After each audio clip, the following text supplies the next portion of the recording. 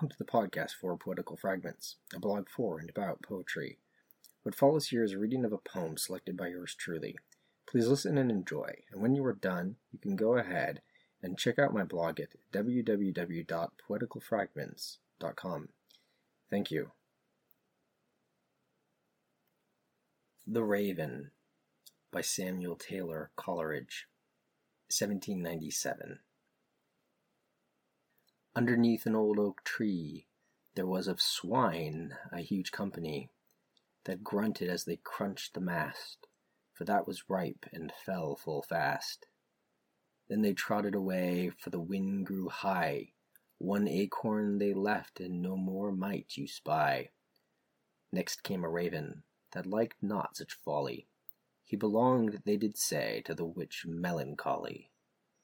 Blacker was he than blackest jet, flew low in the rain, and his feathers not wet. He picked up the acorn, buried it straight by the side of a river both deep and great. Where then did the raven go? He went high and low. Over hill, over dale did the black raven go. Many autumns, many springs travelled he with wandering wings. Many summers, many winters, I can't tell half his adventures. At length he came back, and with him a she, and the acorn was grown to a tall oak tree. They built them a nest in the topmost bough, and young ones they had, and were happily enow. But soon came a woodman in leathern guise, his brow like a penthouse hung over his eyes. He'd an axe in his hand, not a word he spoke, but with many a hem and a sturdy stroke, at length he brought down the poor raven's own oak.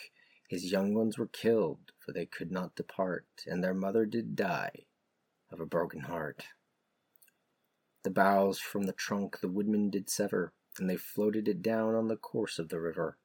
They sawed it in planks, and its bark they did strip, and with this tree and others they made a good ship.